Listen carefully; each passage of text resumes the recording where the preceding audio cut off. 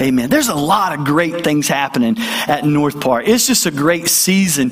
As you prepare to kind of receive the word today, you can turn with me in your Bible to the book of 2 Corinthians chapter 9. And if you have your smartphone, you can pull out your YouVersion Bible app and hit the live event button in the menu, and all of the scriptures are going to be right there for you today. I'll give you just a second to find all of those things. So 2 Corinthians chapter 9, we're going to be in verses 6 through 11. And as you're finding that, let me remind you that on February the 2nd, which is a Sunday after one thing, we're going to do what we're calling Vision Sunday. And we're going to spend that entire day doing three things. We're going to celebrate what God has done in 2019.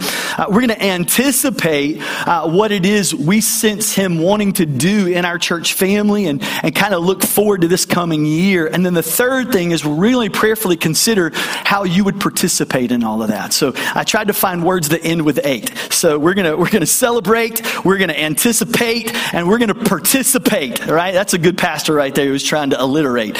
And so, oh, that was accident, and that was pretty good. Yes. So that's next week. Let me also tell you, we've been kind of in a series of live webinars during the week. This past Tuesday, we did a live webinar called How to Study Your Bible. We had about 75 people who jumped online and gleaned from that experience. This coming Tuesday, we're going to go at it again. Tuesday at noon, you can just sit at your computer, and I'm going to talk on the topic, how to pray bold prayers. We've been talking a lot about prayer and fasting, and maybe you would say, I don't really know how to do this. And so we're just going to get really grassroots, and I'm going to talk to you about what the Lord has taught me through the years on how to pray bold prayers. Now, let me just tell you, if you can't watch it at that time, if you'll go ahead and register for the webinar, it'll send you a link where you can watch the replay and maybe even share that with some friends and family too. To register for that, just go to anthonybraswell.com and look for the icon, and it'll be on all of our social media outlets this week. So we just got a lot of stuff going on, so make sure you're paying attention. It's a really exciting time to be a part of North Park Church, and I want you to plug in and grow as we grow together. And as soon as this message is over, I'm going to have about 25 alerts because some of you are registering for it right now. You can wait till after the service over, I promise. So we've been in this series called Maybe This Year. And the whole preface behind this series is, what if this were your year to really experience breakthrough in some different areas of your life? We talk a lot about dreaming big. I want to dream big, but the reality is I don't want to just dream. I want to experience the reality of my dream. I want to live in the reality of that dream. I don't want to just hope that something's going to happen in my life. I want us to get to a point where we begin to experience these things that we're praying bold prayers about, you know? So maybe this would be your year for healing. Maybe this would be your year to grow spiritually strong. Maybe this would be your year to find true freedom in your life. What is it that you want to see God do in your heart and in your life, in your family, and even in our church? And there's this one biblical truth that we just keep coming back to because it seems to apply to every area that we're talking about. And here's the biblical truth, and I want you to write it down if you haven't done so, because it's very important. And here it is. Small steps over time lead to big results. Now, whatever it is you want to see God do in your life, I would bet you that biblical truth would apply. That small steps over time can lead to big results. And I know most of us, it's the over time part that gets us. Because I've often said that time feels like the enemy of our dream. I mean, there's something that we want to see happen in our life, and the longer that it takes, and the further it seems to get pushed back, the more frustrated we become, and then that temptation to give up kind of creeps in. And the reason is we are elevator people. We like to step in an elevator, hit a button, and then just like magically, everybody do that together. On the count of 3, I really want to see you all do this. This is going to be amazing. Are you ready? 1, 2, 3. Right? We just want it to happen like that. But there's very few times in our life where things happen. 1, 2, 3. That is so fulfilling to me to see that in you. The rest of the message, we're just going to do that, okay? 1, 2, 3. But most things happen step by step, right? We have to walk up a flight of stairs to get where it is that we want to go. But the reality is our destination when we take the stairs, we're much stronger than when we jumped in the elevator, hit the button, and 1, 2, 3, wow. Okay, there was 3 of you. We're losing you. Small steps over time can lead to big results. And I think that even applies to our personal finances. And there we go. Everybody just got tense. 1, 2, 3. And some of you are like, man, I walked this church the first time this dude is going to talk about money. Oh, awesome. 1, 2, 3. Wow. Let me just tell you, if it wigs you out that we talk about money, here's what I want you to know. You don't know us very well. I want you to know my heart. This is no guilt, and nobody's going to manipulate you. We don't want anything from you. We want everything for you. And so today we can talk about personal finances because God's word talks about personal finances, and everybody can relax. 1, 2, 3. Wow. All right. Here's a question for you. What if the Holy Spirit spoke to you about a legitimate need that you wanted to respond to? I mean, just imagine that the Holy Spirit just puts this need right in front of your face and you want so desperately to respond and do something about it. Here's the question. Could you respond? Would you respond? I had a mentor years ago. He just hammered this thought into my heart. Are you financially free to do God's will for your life?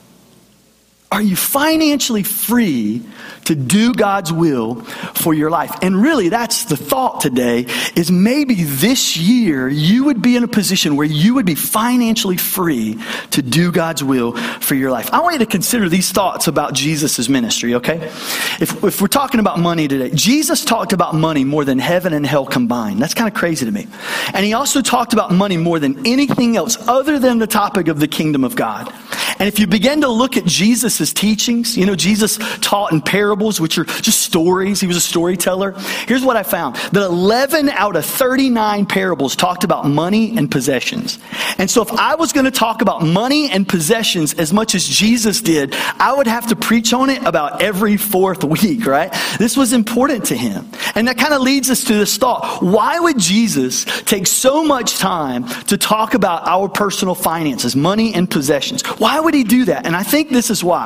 Because he knew that our money has the potential to do one of 2 things. Either it can consume us, control us, or destroy us, or it could cause us to draw closer to him than we've ever been. Now, let's talk about how we can do that. All right, 2 Corinthians chapter 9, verses 6 through 10. This is what it says. This is Paul writing to the church in Corinth, and this is what he says. He says, remember this, a farmer who plants only a few seeds will get a small crop.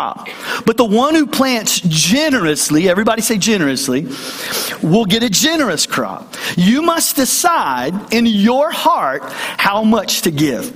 And don't give reluctantly or in response to pressure. In other words, don't give out of fear. Don't give out of manipulation. Instead, he says, I want you to just give cheerfully. He says, for God loves a person who gives cheerfully.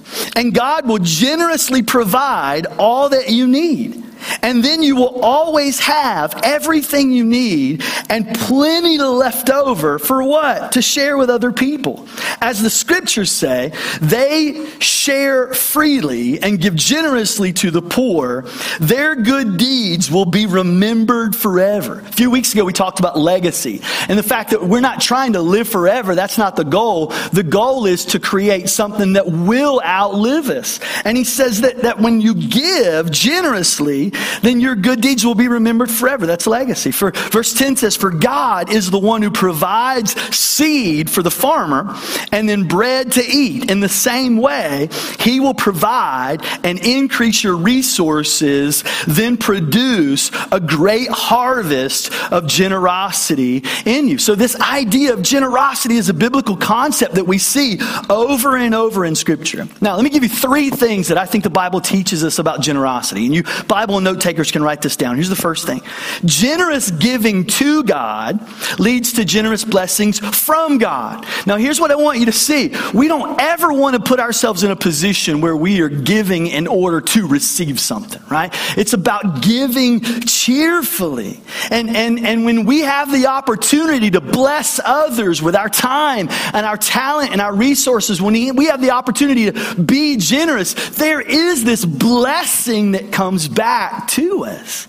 You know, we often use this phrase, it's better to give than receive. I heard a pastor one time talking about the fact that he, during the holiday season, came across a man. It was a very cold day, and the guy needed a coat, and he was cold, and so the pastor in that moment just takes his coat off and he just gives it to this man. And he said the Holy Spirit in that moment just really hit him.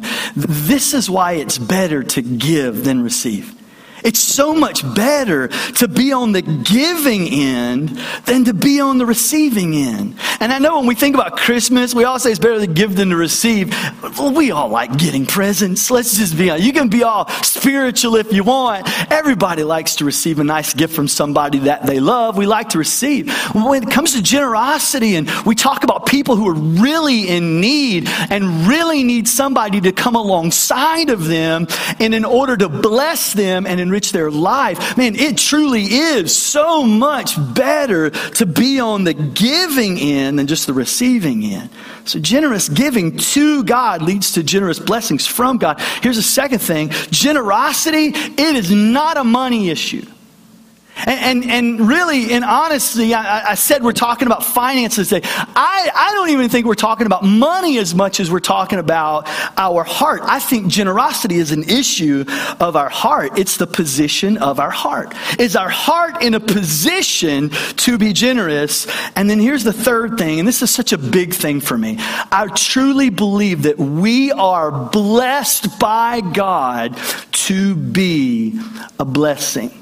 I heard somebody say this past week, you know, here's the thing. We so often compare ourselves to everybody else, right?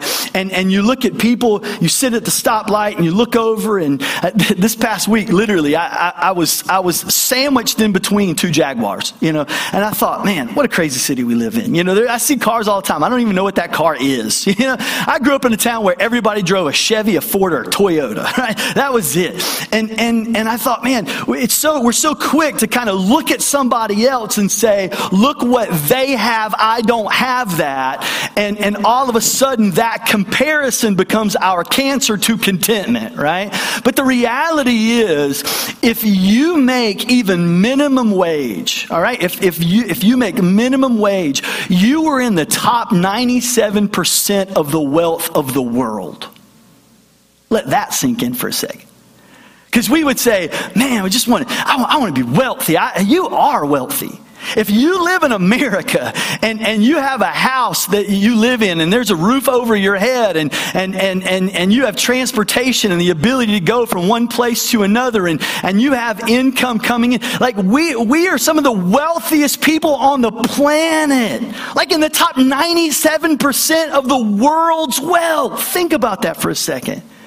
And so why is it that we've won the geography lottery, right? Why is it that we are in a position that we are so blessed? I think God has blessed us. He's blessed you so that you can be a blessing to someone else. So the bottom line is, let's be generous. But that leads us to a question, right? And here's the question. What number is generous?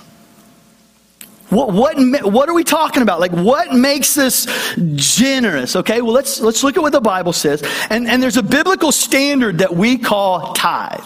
And if you've been in church for any length of time, you've heard this word before. And a tithe is simply this. It's 10% of my income giving back to God. And I started thinking this week, why 10? Why is it not like 4? Or why is it not 7 or 8 or even 15? I have no idea. I don't know. There's no explanation for that. But I think what God knew was that we needed a guide that would help us take steps toward generosity. But here's what I want you to see about a tithe. There's a little misconception here. A tithe is not just 10%. The tithe is the first 10. Now, let me show you how this got started. In Genesis chapter 4, we read this really cool story. I don't know if it's a cool story or not, but it's a really eye-opening story. And it says now, so Adam and Eve had two sons, Cain and Abel. And in verse 2, it says, when they grew up, Abel became a shepherd, while Cain cultivated the ground. And when it was time for harvest, Cain presented some of his crops as a gift to the Lord. And Abel also brought a gift, the best of his firstborn lambs from his flock. And look at this. It says, the Lord accepted Abel and his gift, but he did not accept Cain and his gift. And this made Cain very angry and looked dejected. Now, when I was a kid, this is literally what I thought. I literally thought that Cain's gift was rejected because he gave vegetables and Abel gave meat. I really did. And I thought the only conclusion from that was God does not want us to be vegetarians. He wants us to be meat eaters. As a kid, that's all I could think about. It's like, poor Cain. He gave the wrong gift. It's not about what he gave, okay? It has everything to do with a few words that you see in there. It says that Cain gave some of his crops. And what did Abel do? Gave his first, right? He gave the firstborn. And so he gave the best. And so when we use this word tithe or first fruits, I think what we're saying is that the first 10% shows honor to God. I think it shows priority and it shows trust in God. My daughter and I had a discussion the other day about what the first day of the week was. And I said, what do you think the first day of the week is? Well, what would you say the first day of the week is? 1, 2, 3. Some of you said Sunday, some of you say Monday. I specifically set my calendar, and I'm not saying you need to do this, but I specifically set my calendar so that Sunday is the first day of the week and Saturday is the last day of the week. And the reason that I do that is because what do we do on Sunday? We come to the house of God. We come to worship. The first thing I do when I get up on a Sunday morning is I get my coffee and I get my Bible and I sit down and I start my Sunday morning just really seeking the Lord. And so in my mind, my perspective is I want to look at Sunday as the first day of the week. I'm going to tithe the first day of my week and I'm going to give it to God. Does that make sense? And that's just a perspective that I have. And I want everything that I do to give God. I want to give to God what's His first. And Saturday is kind of a Sabbath for me, right? So I get to enjoy being with my family. So that's kind of how I end my week. So I just think in terms of tithes as being the first fruits that we give to God. I had a friend one day, he kind of took this to the extreme, and he had the cable guy who came to install something at his house. And when the guy came to install, he didn't realize it, but he had to write them a check for some of the work that they did. And the guy said to him, I'm going to need you to make a payment before I leave. And he stopped, and he thought, man, I just got paid, but I haven't paid my tithes yet. And I'm not, and his thought process, I'm not going to write another check to anybody else until I give God my first fruits. And he said, sir, you're just going to have to wait a second. And he went and jumped online, paid his tithes online before he would come back and write this guy a check. Why did that matter to him? Because he wanted to show honor to God, that God was his priority, and demonstrate his trust in a God who is the most generous of all.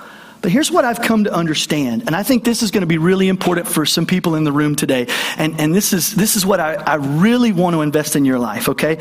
I believe that most of us in this room really have a desire to live a life of generosity, but most people think they just can't afford to do so. And I would dare say a lot of us would fall into that category. If I was just financially free, then I would be more generous. If I just could afford to do that, I would be more generous. I'm struggling as it is to pay my bills. I'm struggling as it is to provide for my family, and you're wanting me to give something away. I don't even have enough to take care of the needs that I have in my own life, much less worry about somebody else's. But if I had more, if I was a little bit more responsible here in this area, then I could afford to be more generous. I think we all have a heart to be more generous. But the problem is we are carrying around some weight in our life. He's back to the weights.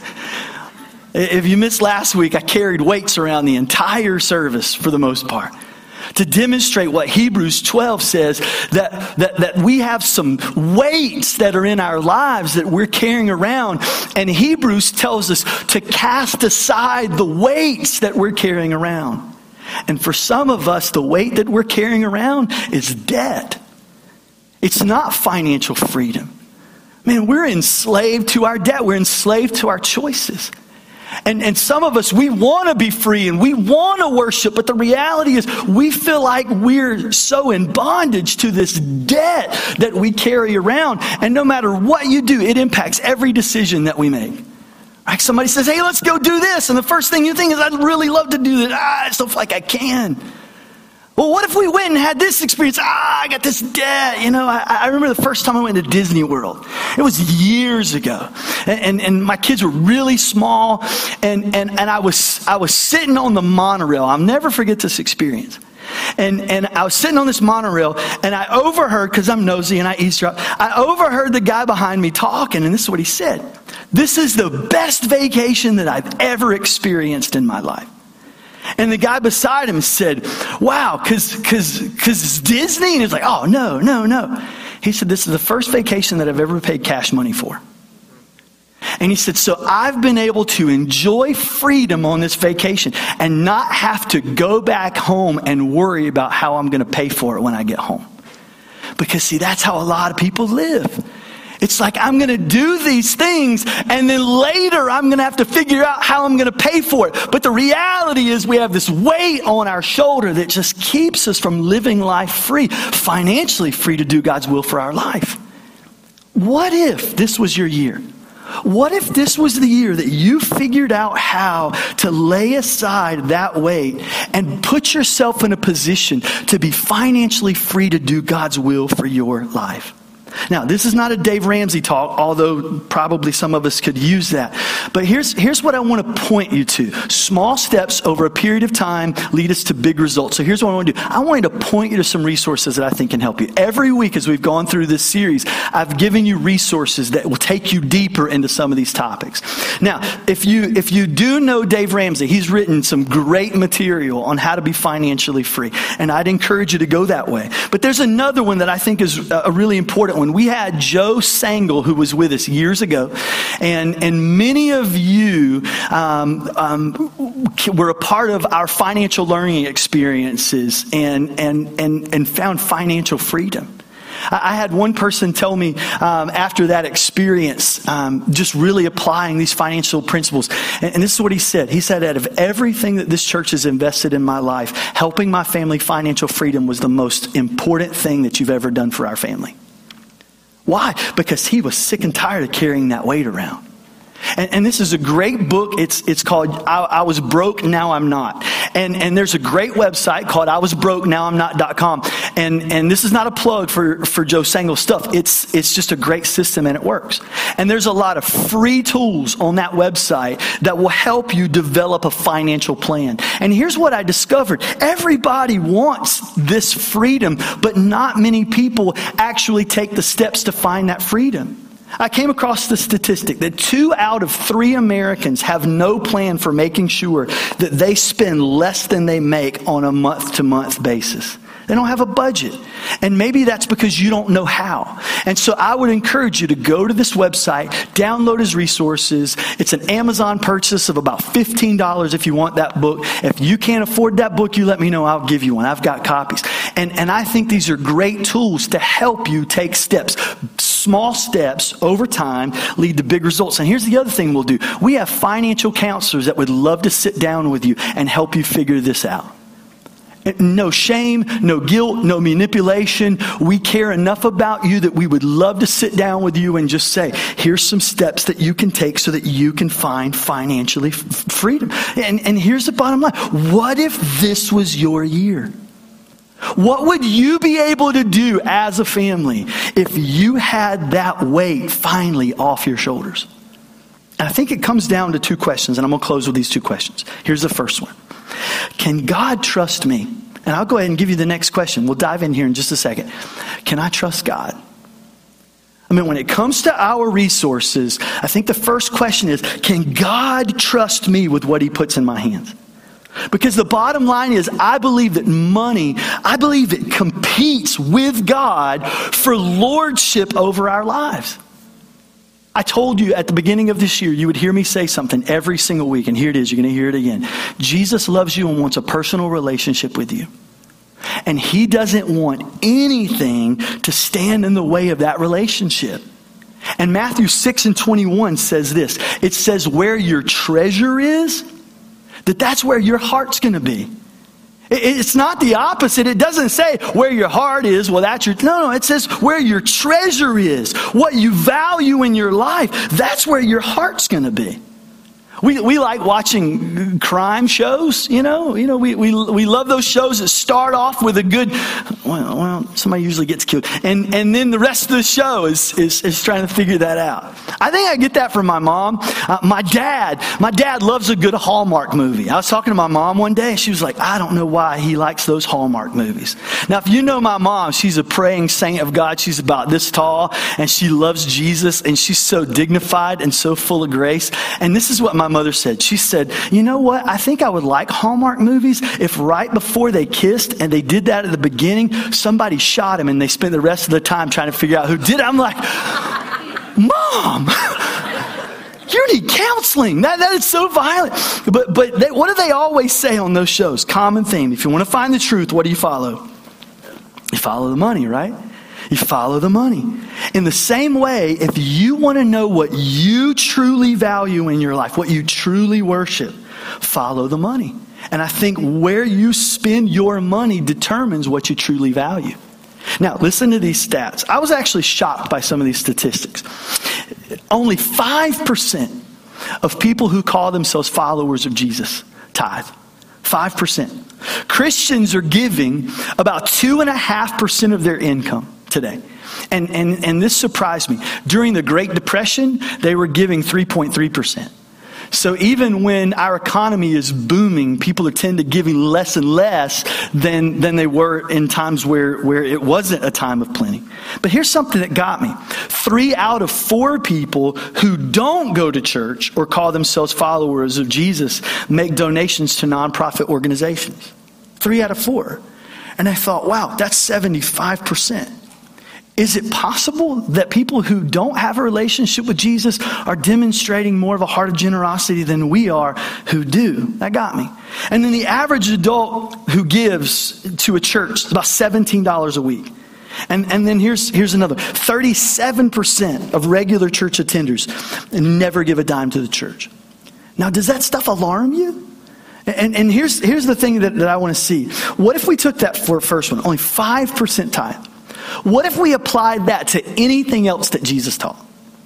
What would it be like? What if we said only 5% of people who call themselves Christians pray? Only 5% of people who call themselves followers of Jesus read their Bible. Only 5% share their faith. Only 5% are faithful to their spouse. And it really comes down to this idea. If we aren't being faithful with what God has placed in our hands, then why would he trust us more? Can God trust us? And here's the second question. Can I trust God? Because the reality is, I can only think of a few reasons why we don't become generous people. And the first one is this, is selfishness. And I don't think any of us would fall in the category of selfishness. I just refuse to believe that. I think it really comes down to debt, which we've talked about. And I think it comes down to fear. That if I step out and I do this and I become generous with my finances, then I fear that I'm not going to have the resources that I need to actually take care of the things that are in my life. Yet here's what Paul wrote. We read that verse of scripture. God generously provides everything that you need. Like he's the one who gives the seed and then he gives the bread to eat. In the same way, we can trust God that he will provide and increase your resources that will produce a great harvest of generosity in your life. We say it all the time. He is a God who can be trusted. And we will trust him with all of these other areas of our lives. We trust God to save our loved ones. We trust God to heal our bodies when we're sick. Why is it that when it comes to our finances, we struggle to trust God with that area of our life? And it even says right there on our money, what does it say? In God we trust. Can God trust me to be a good steward of what he's placed in my hands? And can I trust God to meet my needs when I do? You know, let me just kind of take some pressure off. It feels tense in the room, okay? God isn't mad at you. If this is an area where you're kind of struggling a little bit, let me just say this. He's not mad at you. Like he's not angry at you. Like he's not sitting around going, why don't I get this together, right? But there's something that he wants for you. And let me also say this, just so we're clear. Like, giving doesn't get you into heaven. I mean, if you gave 100% of what you have coming in, man, that's not going to get you into heaven. You got to have a personal relationship with Jesus. And I'm also not saying that when you don't live your life with generosity, that somehow that's going to keep you out of heaven. But here's what I do think. I think you miss out on what God wants to do in your life. You know, God says in his word, you know, not to test the Lord your God, except in the area of finances. That's the one area where God says, go ahead and try it. And just watch what I might do in your life. He says, test me in this. And I wish that we had time to just bring people up on stage and let them share with you the stories of how God has overwhelmed them when they've responded in obedience, faithfulness, and generosity in this area of their life. It's just amazing, the stories that people tell me. I'll tell you a very recent one for our family. A few months ago, I guess just a couple of months ago, we felt the Holy Spirit speak to us about a need in the area of generosity. And something that we felt like we needed to respond to. And it's our common practice that when God speaks, we do that immediately. Because if we don't respond immediately, what typically happens is we talk ourselves out of it, right? And so we just respond immediately. And we did that, and we led with generosity, and we tried to do so with a cheerful heart. And we didn't sit around thinking, well, what if we had this money? Or what could we have done with that? If we didn't give that, we could have done this. Like none of that. We just responded. We felt like God spoke. We talked about it. We were in agreement, and we just did it. We were generous, and then we didn't really talk about it again. We didn't think about it again. I didn't lay in bed wishing I had it back. Like none of that. We just responded with generosity. Fast forward. And most of you know that we've been going through a cancer battle since June. And with that, there are some medical expenses and all those things that we didn't always see coming. And we've got great insurance, and we've been taken care of, and we're good. So don't get me wrong. We're good. Everything's good. Don't worry. We went in, and most of you know that this chemo regimen that we've been doing wasn't working. Marianne found new spots. And so what that meant was a new course of treatment. And so we go into the doctor's office, and we're sitting there, and she's telling us about this new incredible thing that's just on the market, and it's just been FDA approved, and believe it's going to be a great answer for you, and we want to start this treatment, and it's going to be great. We're so excited. We just knew that man, this is God. He's moving in our life. This is great. We needed answers. We got answers. And then the pharmacy lady came in.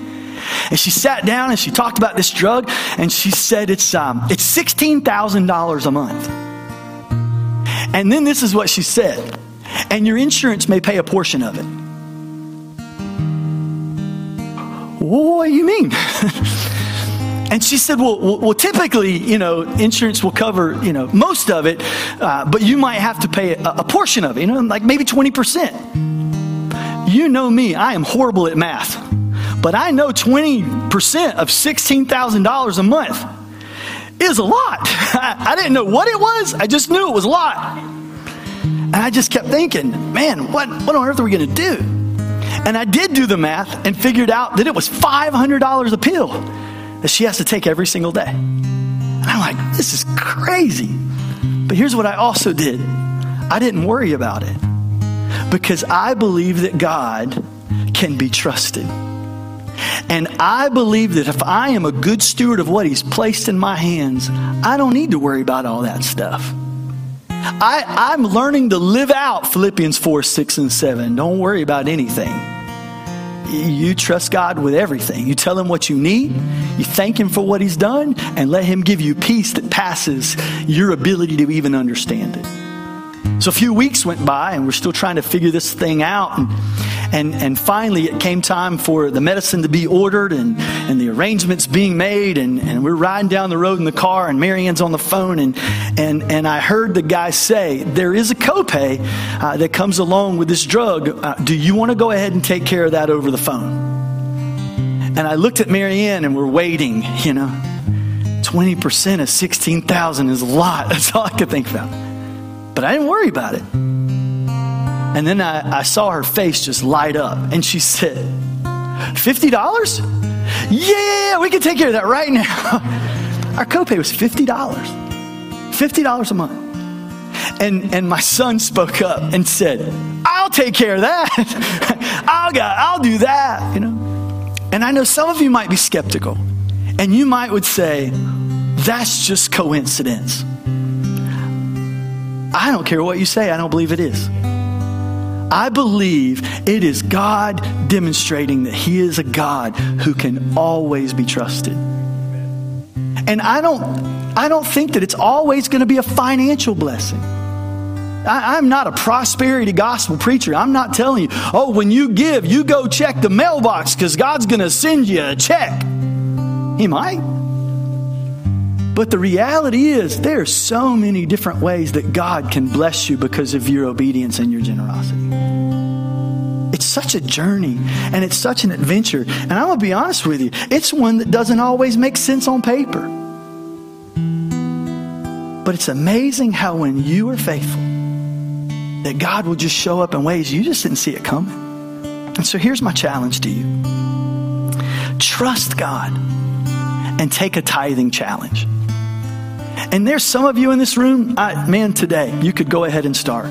You just go ahead and take that big step. But here's what I challenge you. What if, even if you haven't been able to do anything in the area of generosity, what if you started with 1%? And this month you said, as a family, we want to do this. We're going to put God to the test here. And we're going to trust him in the area of generosity. And in this month that you said, we're going to do 1%. And then in the second month, you said we're going to do 2%. And in the third month, we're going to do 3%. What am I saying? Small steps over time equal big results. You know what would happen in the 10th month? You would be right where God wants you to be with your money. You'd be walking in a spirit of generosity. And I think here's what you would experience. Look at verse 11. 2 Corinthians 9 verse 11 says, you will be enriched in every way so that you can always be generous. And when we take your gifts to those who need them, here's what's going to happen. They will thank God. They will thank God. Because you were blessed to be a blessing.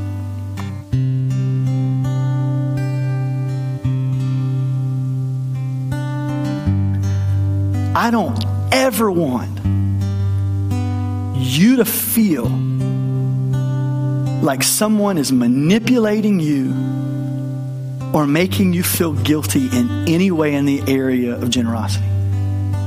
That's why I've always said, if you step out in faith and you regret it, you let us know. We'll give it back to you. Because I believe so much that God is going to demonstrate how much you can trust him. And that's why next Sunday on January 26th, we're going to receive a legacy offering on that day. And everything that comes in the door, here's what we're going to do. We're just going to give it away. We're just going to bless others with it. And we've identified 6 different things that we will invest in as a church. Here's the first thing. We're going to invest in Riverbend Middle School. We're going to identify needs in this community and in this school, and we're going to respond with financial generosity. Here's the second thing we're going to do. We're going to assist in a church plant in Wilmington, North Carolina. Just like people have invested in North Park Church through the years, we want to be faithful and invest in others. We helped 3 church planters launch this year. In fact, next Sunday is their 1-year anniversary. They exist today because you've been generous. We're going to invest in the Church of God Home for Children, an orphanage in Kannapolis, North Carolina, that we've been connected with for years. We're going to invest financially in children who need somebody to love them. And we're going to do so with every bit of generosity we can. We're going to continue to invest in our leadership development efforts in El Salvador, but this year we're also adding Ecuador to that list. I met an incredible couple in Brazil named Jason and Kristen Schuring, and they are church planting in the rainforest of Brazil. Takes 2 days to get where they even are. We're going to invest financially into them because I want to demonstrate to them that they matter to God and they matter to us. And I kept thinking, there's one more, and I couldn't quite put my finger on it. And then last Sunday morning during fellowship time, one of our DKM kids caught me right in the middle of high-fiving everybody and looked up at me and said, "Pastor Anthony, you and I need to talk after church." I said, "Is it good?" I was nervous. And he said, "It's really good." And he broke me down with this need. And I want you to take a look right here.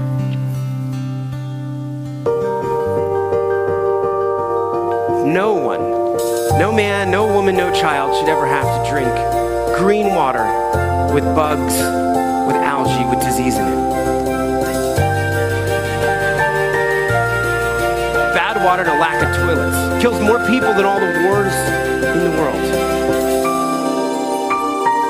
We know how to bring clean drinking water right now to every single person on earth. And when you can bring water into communities, it truly transforms them. It changes everything. Or you could know that you'd made a difference. You could know that you had truly impacted the life of a family, of a community, of a region. There was either clean water or there wasn't. We believe in a world where every single person has clean and safe water to drink, and we will continue fighting until that happens.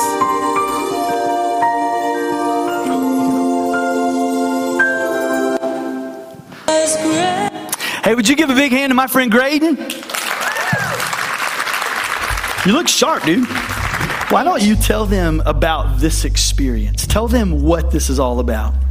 Okay, so there's this company called Charity Water that my mom showed me about when she got home from work one day. And so what they do is they go across the world and they try to give clean water to everybody. And there are men and women and children that don't have clean water to drink every day.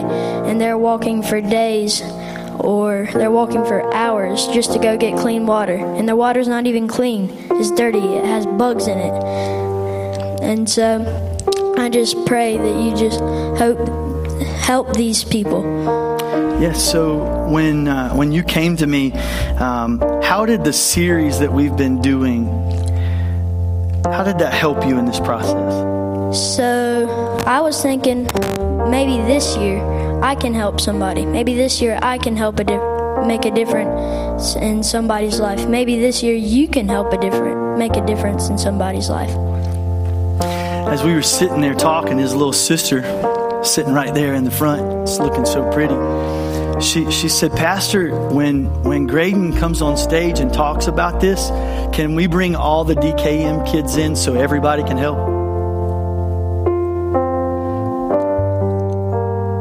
And in that moment, I realized that 2 of our kids understand generosity on a level that many of us don't operate in.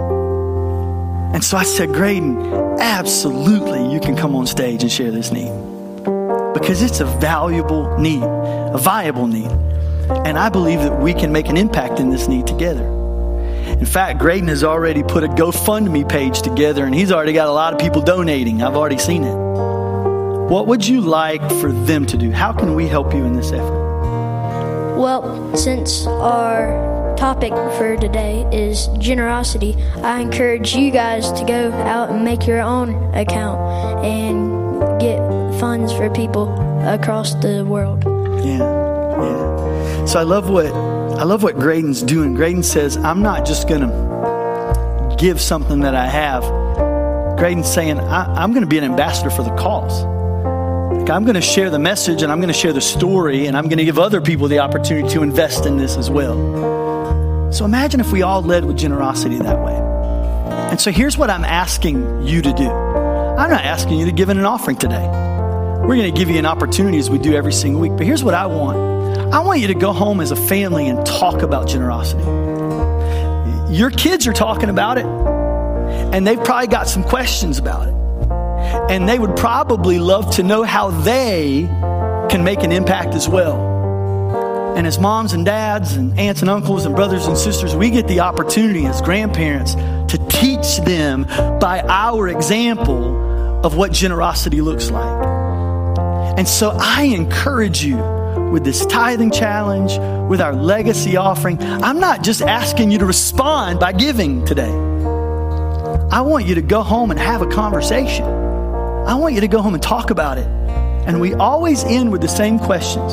Holy Spirit, what would you have me do? Holy Spirit, what steps do you want me to take? And even if they're small steps, over time, they lead to big results.